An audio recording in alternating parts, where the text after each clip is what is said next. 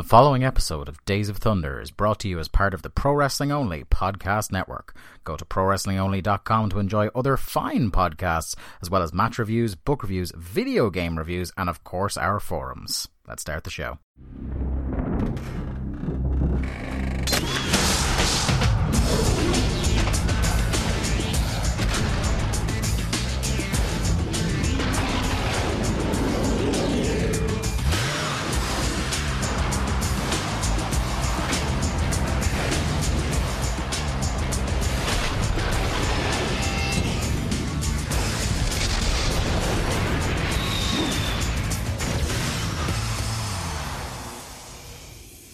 Hey everybody, welcome back to a special mini episode of Days of Thunder. Not quite a canonical numbered episode of the show, but seeing as we're 1 week out from our Bash at the Beach 98 special, I thought it was apropos of myself and my good friend and co-host Lee Malone to sit down and talk about a little documentary that just showed up on the network a couple of weeks ago as we're talking tonight, and that was the WWE Untold Rodzilla Runs Wild. Only a half hour long, so it didn't take too much of our time. But before we get into all that, Lee will shatter kayfabe straight away. This is immediately after we recorded our last episode. It's a bit later, we're a bit more imbibed, we're a bit punchier. How are you feeling? You were relaxed last week or 2 hours ago. How are you feeling? I'm not doing too bad. I was contemplating going down to get another drink, and then I said no, because then I'm going to get messy. So yeah.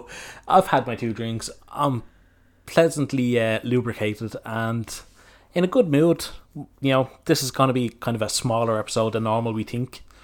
Yeah, we'll see. You know what we're like when we get going. We kind of go off on tangents, and we have a couple of tangents that I'm sure we're going to go off on this one. So yeah, no, look, this is going to be a fun little kind of mini episode to go along with everything else. And you know, people ask for more Days of Thunder, so we're going to give the people what they want. Be careful what you wish for, my friend.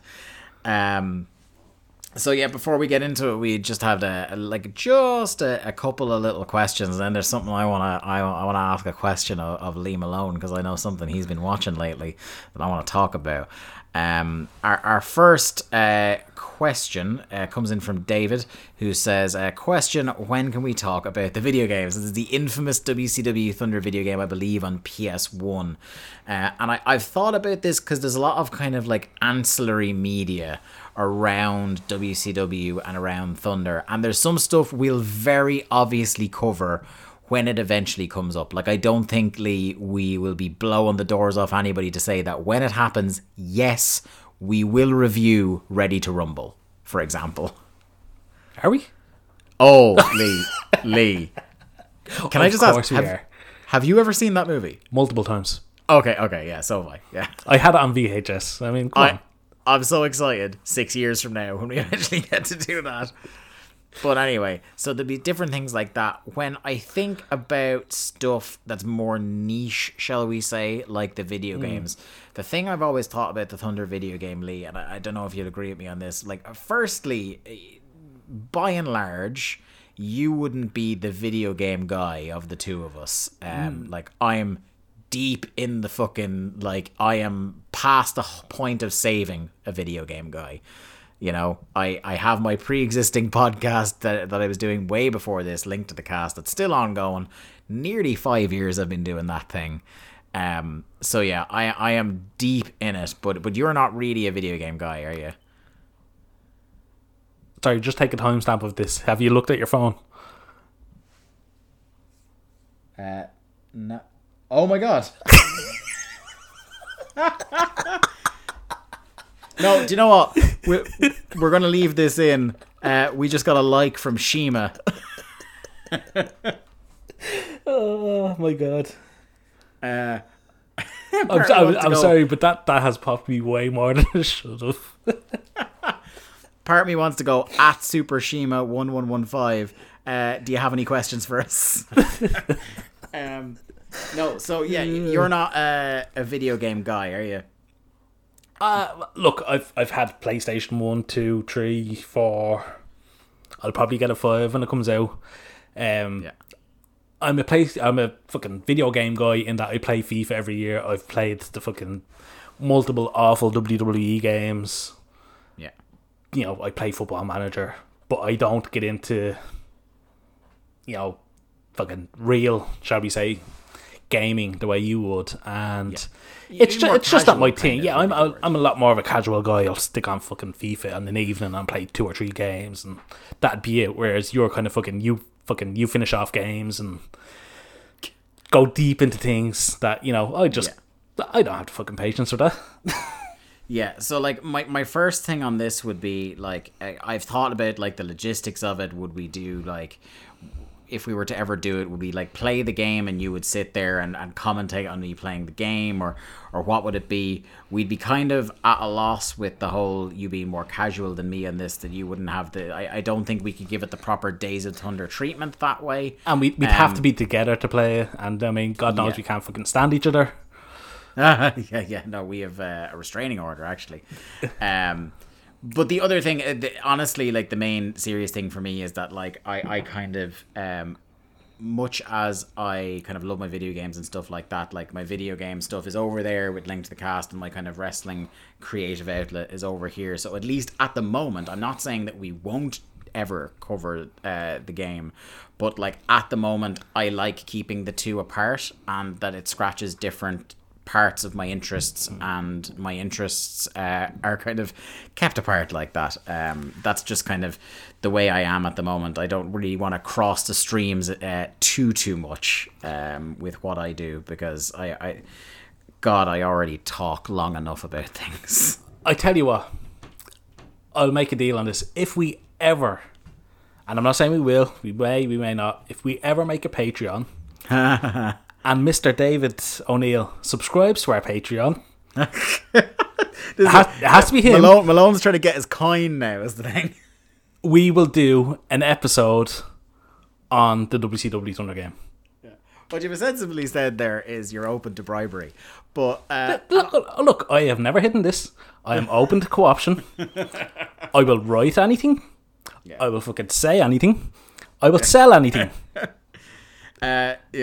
The serious answer is there's no immediate plans, but like, who really knows what the future would hold? Like, if there was a thing where, you know, somehow we got to the level where we could do a Patreon and do additional content, we might look into it there.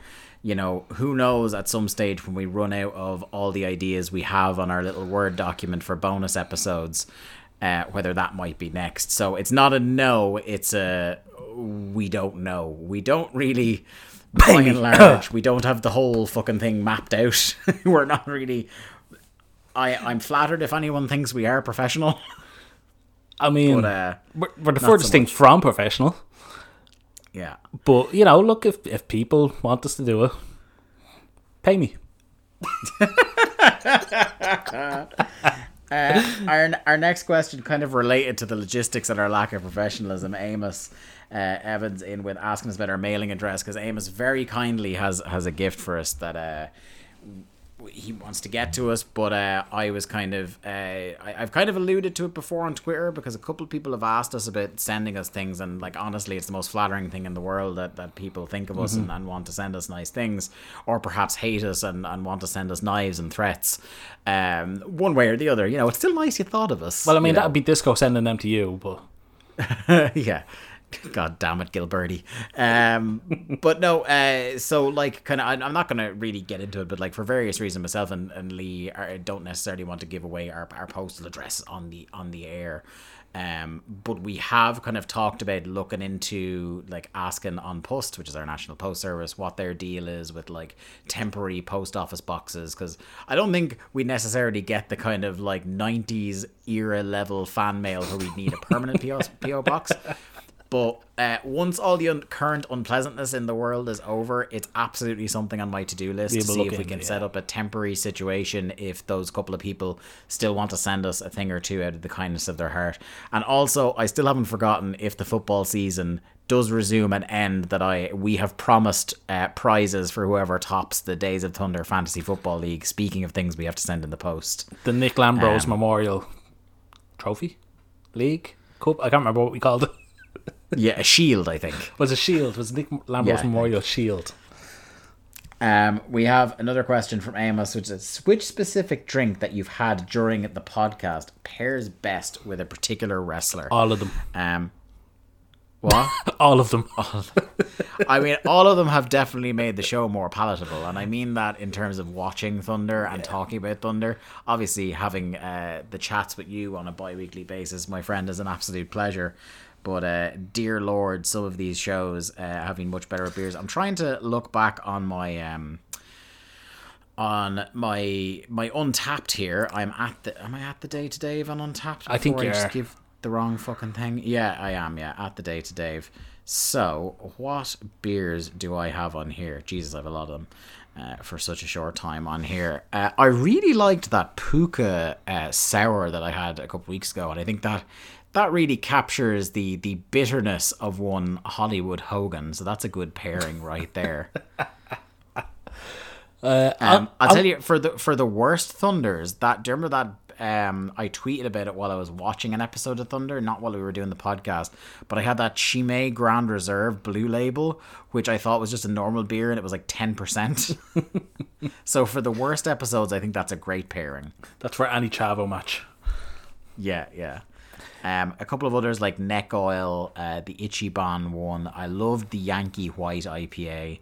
Obviously, I keep going back to the Blue Moons. Blue Moon is a great one. That's like our Booker T. That's our like comfort blanket for the show. 100%. If I were to plug a local brewery though, and I think you can get it if they deliver to your country or your part of the country if you're Irish. There's a website called beerfloat.ie who are selling a lot of the range of the Kildare Brewing Company, which is like only about 20 minutes away from where I live. And, support local businesses in these harsh economic times and all that. But their electric juice is incredible. And I'm looking to get myself, they're doing a new range, a new IPA called Lockdown IPA. Can't imagine why they picked that title. Big fans of TNA, I'm assuming. Yeah, those are the kind of ones that stick out to me, as well as like the plunged orange one I had around Christmas as well. What was that one you got in Lidl? The really citrusy one. That was the one, yeah, was it? Yeah, the Hatherwood craft beer plunged orange with the kind of the diver on the front of it. And I will say that that's something we do. Like, we came up with this idea that we'd pair every show with a drink or a different drink, or you especially, you try and change it up for all the shows. Yeah, I with the exception of Blue Moon, and I think I doubled up on Hogarden once. I think I've had a different one every single episode. And I will say, you've been a lot better at that than I have. Whereas I went off beer for a couple of weeks, and I think whiskey is very much my go-to. Like again, breaking the fourth wall on this. Like, we record during the week. I work very early in the morning. Yeah. I don't want to be getting up with a fucking stinking hangover after drinking something awful. So, whiskey is normally my go-to if, I haven't gone out and gotten something specific. Like, when we have a pay-per-view show, I'll go out this weekend and I'll have a look around and see if I see anything nice maybe when we're out. But generally, we like to have something that we know is going to be nice. So yeah, I always have, even if the beer turns out shite. I do come off adventurous on the podcast with my beer choices, but I always have a steady supply of like Blue Moon or Hogarden or something that I like on handy. I think I have Sierra Nevada IPA at the moment as my backup beer. It hasn't happened yet where we've done a podcast where I'm like, this is so disgusting, I need to stop and go get another beer. But what I will tell you is, the day will come. I can only roll the dice so many times before it happens. Like, that is to say, we're not beer snobs. We do drink just regular fucking easy to access stuff. Yeah. Like, it's not like you're going out and fucking scouring the shelves for like the hardest to find thing. Like, I found fucking Sam Adams. Like, that's just regular fucking shit. Like, that's you get that everywhere. And that's probably about as adventurous as I went for a couple of the shows. It's funny because it's less about, I didn't come up with it really as a podcast gimmick. It was something I was looking to do myself anyway, and it came up in conversation the weekend where we came up with the idea for this show, and it was it was, I kind of had found myself settling into patterns of just drinking the same beer. Like I was going abroad and I was in Germany and places like that, just drinking the same boring beer I'd have at home. So kind of putting it out there in the air on the podcast and going on the Untapped app were my way to motivate myself to actually go outside my comfort zone. So that's kind of the genesis of that bit. But if you go on to the day-to-day on Untapped, if you have the Untapped app, you will see, like, I rate these beers as I'm doing them on the podcast. So you'll see on there what some of the best and worst ones are. I haven't, thankfully, like I said, had one that was absolutely horrendous yet, but the day is coming, my friend. Our last question here comes from our good friend Chris, who we haven't actually heard from in a couple of Q&As on this thing. So I'm sure you get asked this a lot, but why can't I do a Pick Your Poison episode on Disco Inferno? Do you know what? We do get asked that a lot. And it's normally by Chris. It's normally by Chris, and then sometimes you when you're looking to annoy me. Me never. Chris, take this with the utmost respect as it is intended. We love you. You are one of our favorite Thunder buddies. You have been one of the people we've one enjoyed. One of the OGs, yeah. You've enjoyed bantering with you back and forth. Yeah, the OG, as Lee was saying. But I want you to conceive of, as much as you're into disco, and I will play devil's advocate here. One of our rules on Pick Your Poison is that you can't pick anything during this period of WCW. So, like, God bless Glenn Gilberti, but the pickings outside of his time in WCW as Disco Inferno are slim. Although, didn't one Alan Forel recently alert us to some random match he had in Japan? I think, didn't he have a Dragon Gate match? I think it was Dragon Gate, wasn't it? I think it was like a 6-man or something like that. And I mean, let's not forget, there was the sex run in TNA. The sex run. Please never use those words like that again. You know, you're saying you had slim pickings. Yeah, you did, yeah. I mean, look, I like disco. I very much enjoy disco, unironically. Yeah. As much as Dave likes to protest that I'm doing it just to annoy him.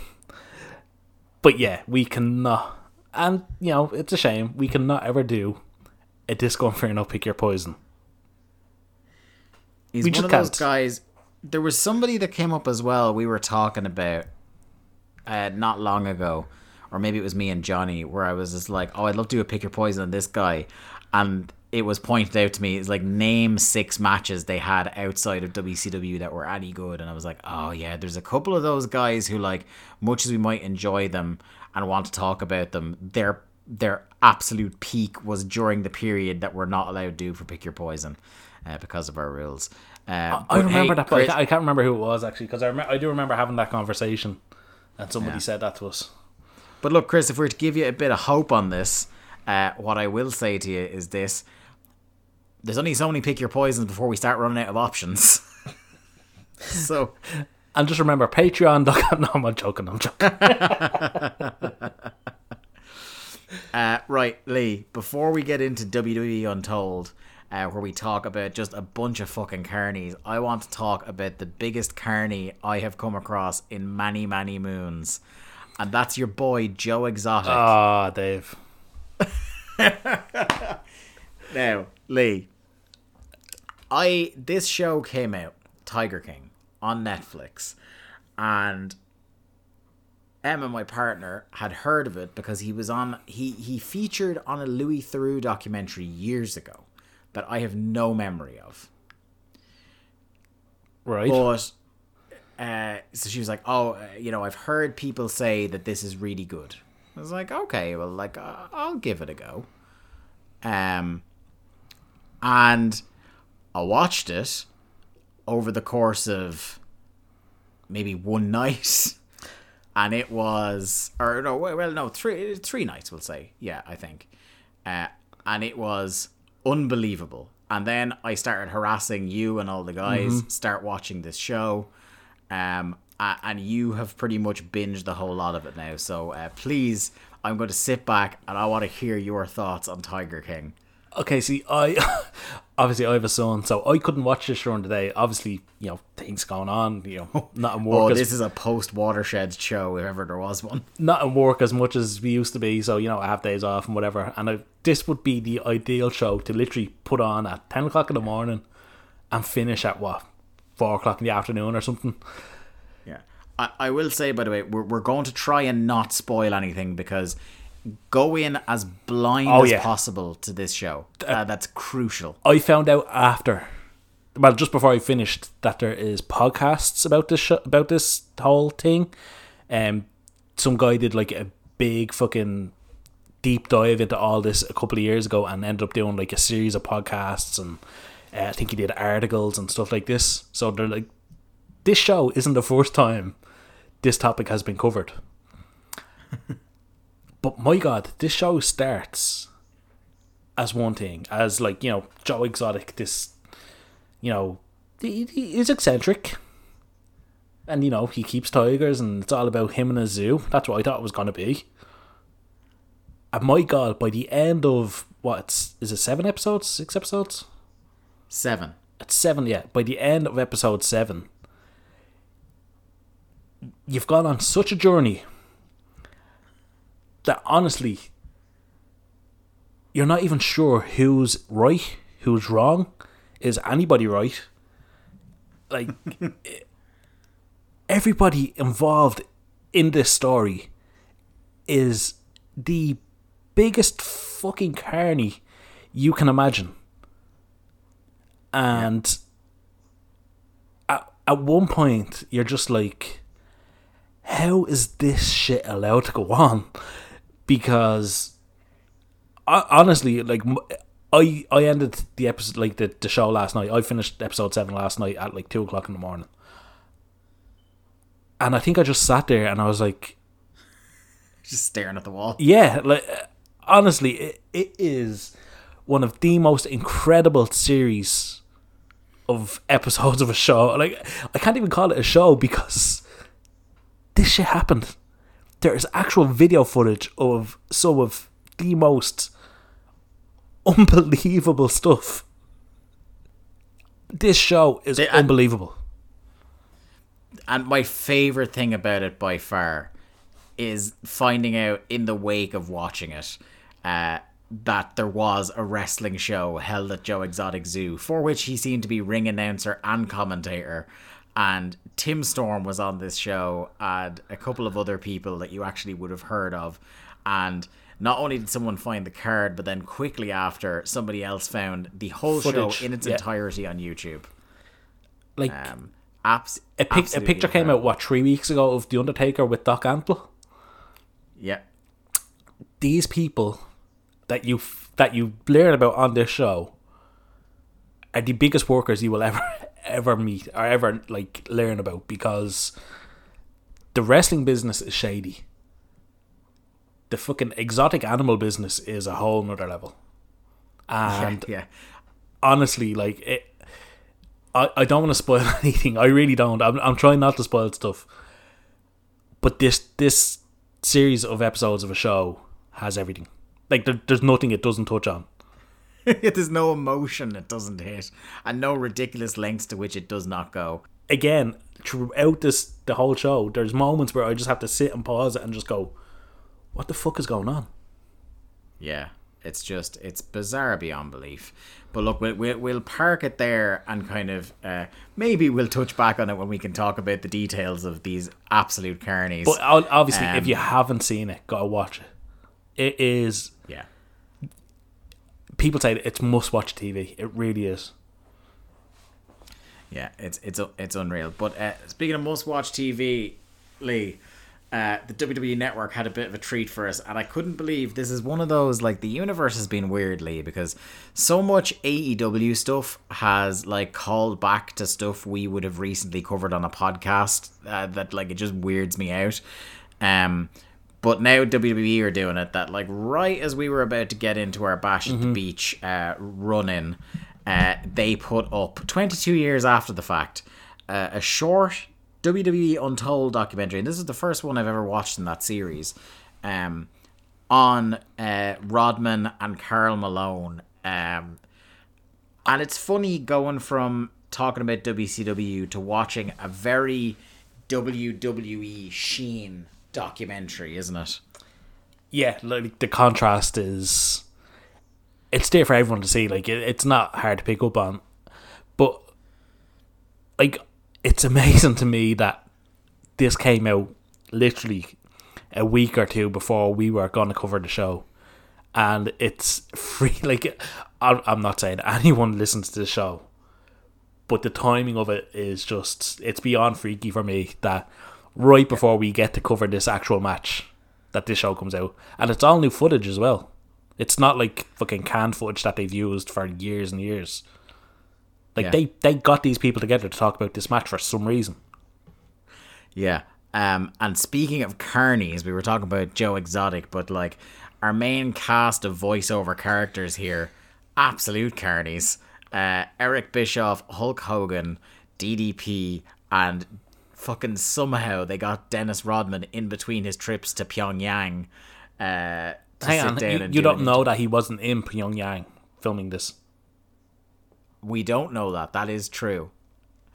I tell you what, who's the biggest fucking carny on this show? Oh, it's tough because like all four of those guys I've just named here. So there's also like David Shoemaker, the journalist and author, is on here as well and gives a pretty kind of, I suppose, reasonable point of view on all this. But like the four guys I just named, Hogan, DDP, Bischoff, and Rodman, all to one extent or another throughout this documentary, I had moments where I'm like, you are full of shit. Mm-hmm. And I honestly, I think Hogan's the fucking worst of them. I mean, that wouldn't be... I don't think anyone's going to be surprised by that.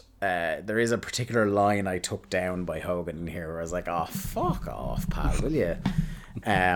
But yeah, so this is a doc on the Bash at the Beach 1998 main event. I mentioned our four talking heads, but God, something that really hit home for me, that with the exception of Rodman, who's looking quite well 22 years later, my God, DDP, Bischoff, and Hogan look so old.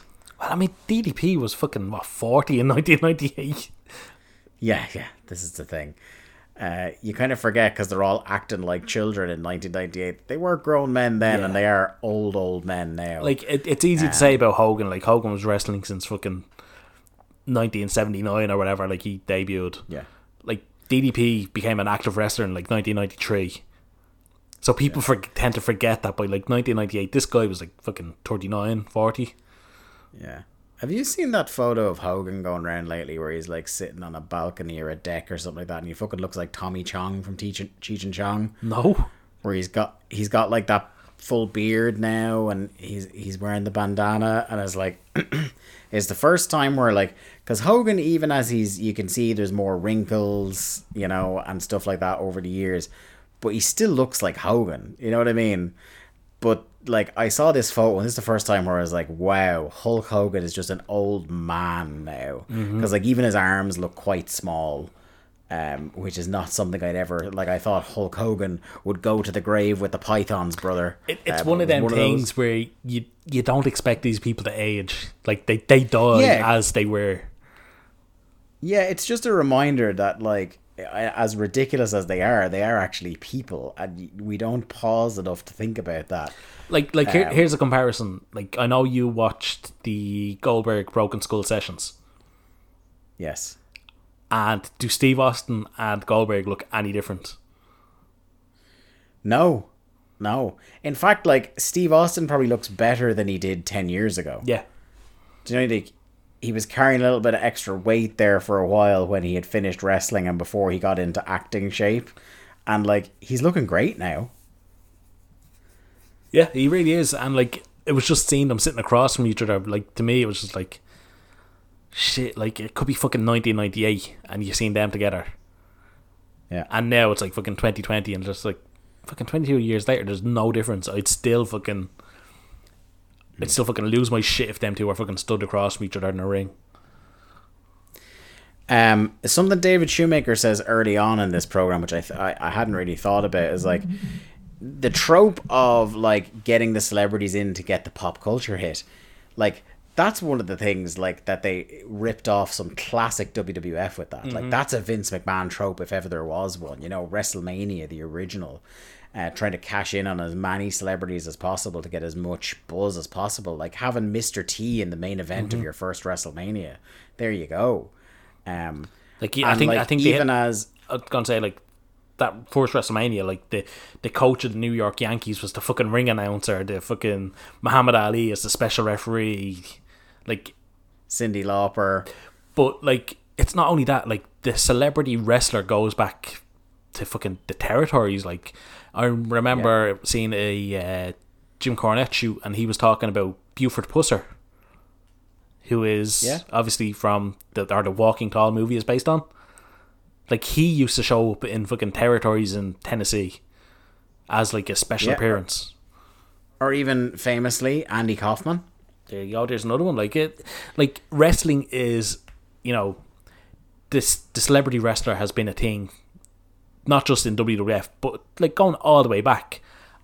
And probably WCW doing this match in 1998 was probably the biggest ever ones. Like biggest like current celebrities up until I want to say it was like Kevin Federline. It was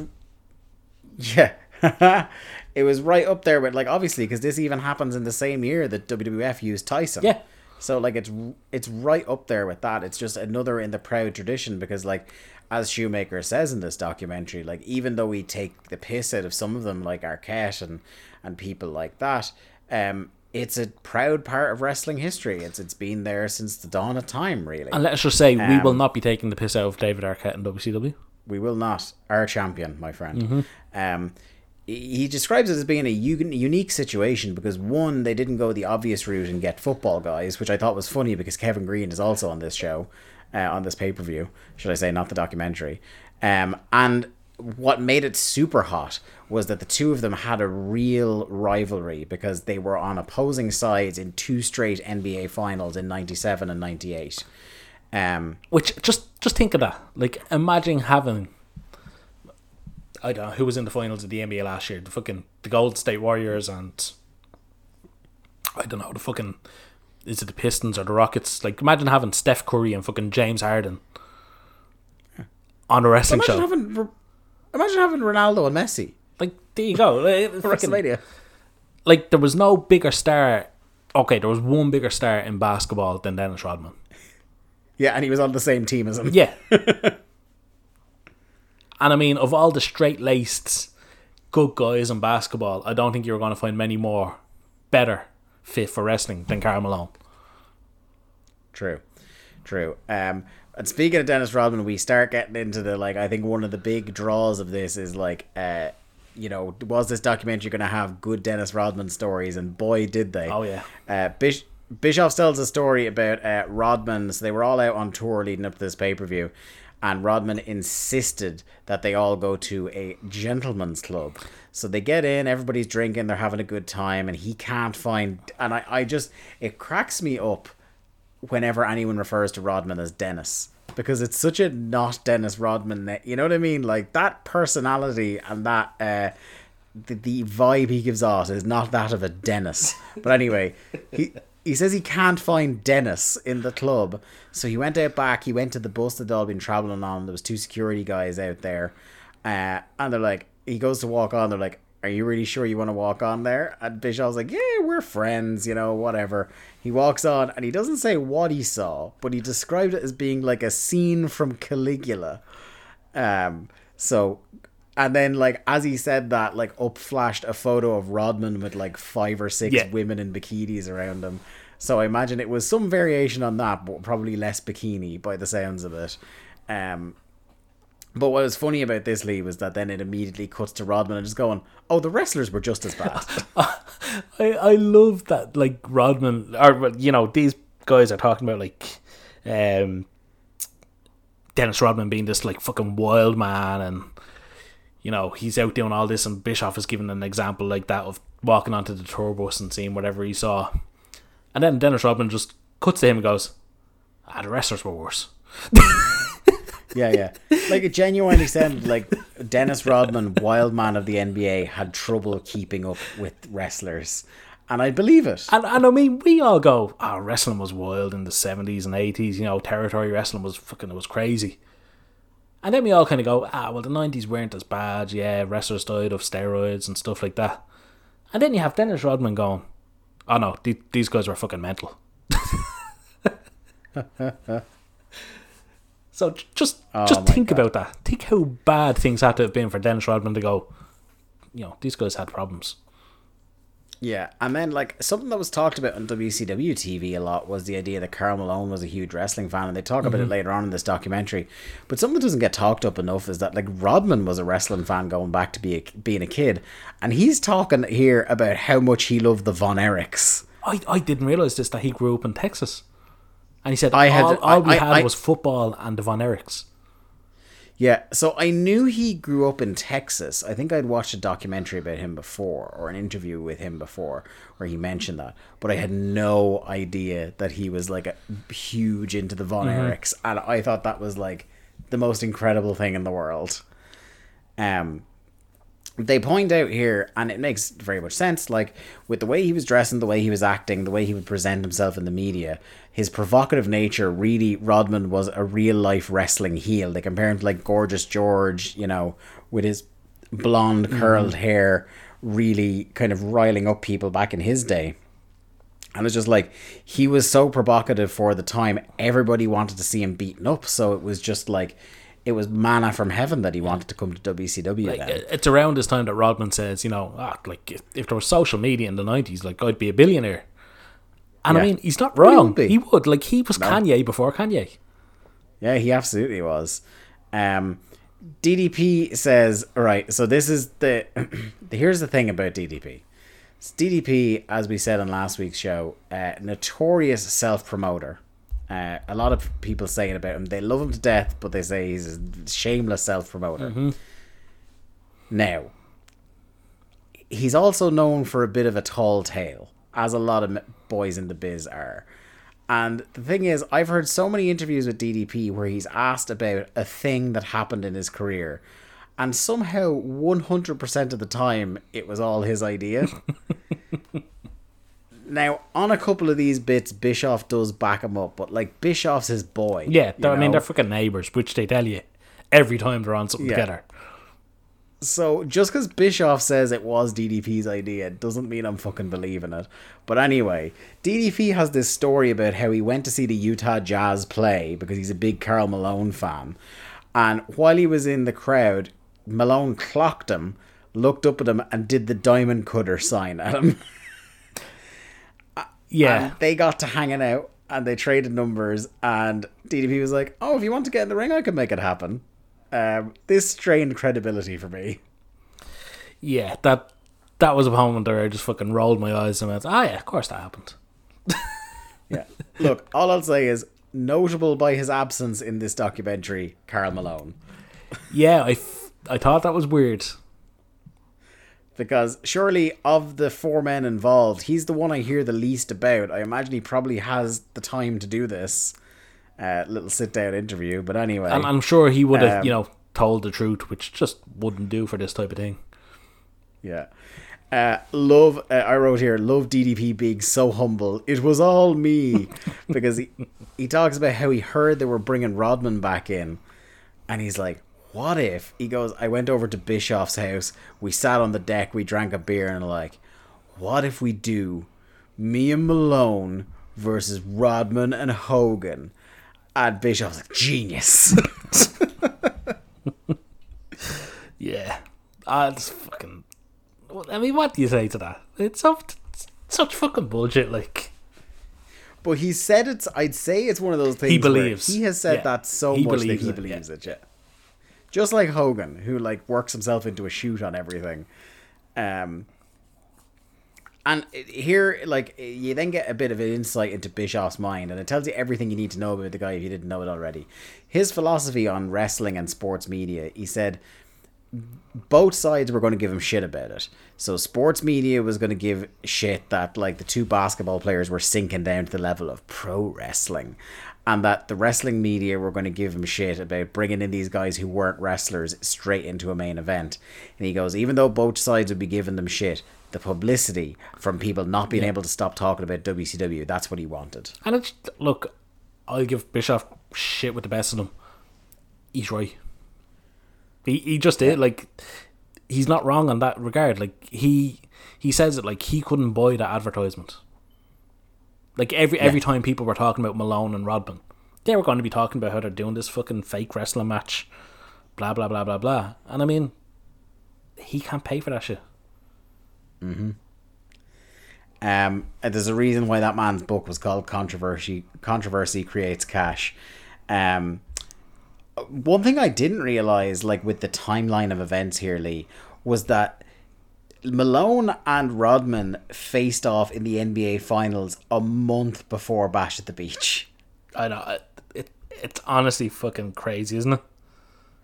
That, like, it's so unusual for me to be talking about how, like, a wrestling company struck while the iron was hot. Usually they only get to things months after they were popular. Like imagine, like, I know for us football is the easy comparison, but imagine having a fucking Real Madrid Liverpool fucking Champions League final, right? And then a month after it happens, you have Sergio Ramos and fucking Mo Salah show up in a fucking wrestling company. I would love that. I mean, he'd still have to sell the shoulder. Yeah. But, like, just like the biggest fucking basketball game of the year, the biggest series of basketball matches of the year, the NBA Finals, and a month later these two are in a fucking wrestling match. Hogan tells a story, which again, you know, pinch of salt, it's Hogan, about how Rodman, and I do believe this part is true, because I think I read this, that Rodman skipped a practice for one of the finals games to go to Nitro. Oh, this is very much true, yeah. Yeah, but then the second part that I'm kind of pinch of salt about is that Hulk Hogan directly got a phone call from the Bulls coach asking where his guy was. Oh yeah, Phil Jackson was 100% ringing Hulk Hogan asking where's Dennis Rodman. Like he was his fucking keeper, yeah, or something like that. Like Phil Jackson. Like Phil Jackson is notorious for being a fucking detail guy in the NBA, I think. And, you know, he's not ringing fucking Hulk Hogan asking where Rodman is. Yeah. He knew where Rodman was. He just couldn't get Rodman to be where he wanted him to be. That's all that was. Yeah, like I say, he wasn't Rodman's babysitter. No one was babysitting Rodman. Like, bollocks, Hulk. Bollocks.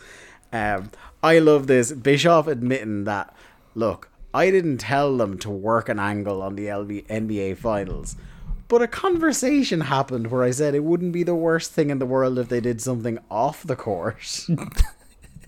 Which, look, again, I'm not going to bash him for it. Yeah. Look, if you're Eric Bischoff, if you're in that role, you're 100% trying to get them to do that. Look, you're not going to tell them to get thrown out of the game. But like you said, if fucking they're giving each other the eye or fucking pointing at each other during the fucking timeout, you know, he's not going to hate them for it. Yeah. DDP taking full credit for the Jay Leno angle.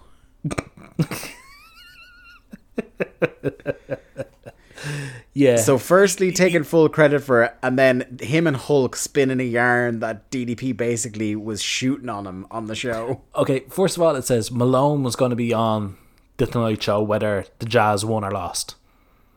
Yeah. You know, that's not hard to believe. But then it cuts to Rodman and Hogan are on the Tonight Show. And it's Malone and DDP crashing the show. So, which was it? Either Malone was the guest and DDP was along with him, or they crashed the fucking show. You know, it can't be both. And then the funniest part of it all is not only that, you know, DDP and Hogan are trying to spin it that DDP beat the shit out of Hogan on the Tonight Show. It's that Jay Leno held these four guys apart. Like, Jay Leno single-handedly separated these four big fucking professional athletes. Hey, look, that man can walk into Sturgis and come out unharmed. I believe that Jay Leno could handle these guys. Yeah, look, it's fucking... Like I say, it's only made funnier by the fact that, you know, DDP and Hogan are trying to spin it that they fucking legit shot on each other. Yeah, it's so funny. It's so funny. We have one of my favorite things about this documentary, nextly, and that's we see more footage of the top secret press conference than we ever saw on WCW television. Dave, why didn't they show this on Thunder? It was great. They had an actual press conference. It was a real press conference, and they didn't show it on TV. Yeah, what a payoff. 22 years it took for this fucking footage to get out. I'm sure they showed bits of it on Nitro, but I would have been showing that every 5 minutes instead of those video packages. Dave, it was real media. Yeah. We thought it was made up. Yeah. It was real media. And they did not show it. What a payoff. What? I couldn't believe it. Oh my God. I lost it at that. I was just like... yeah. Do you know what?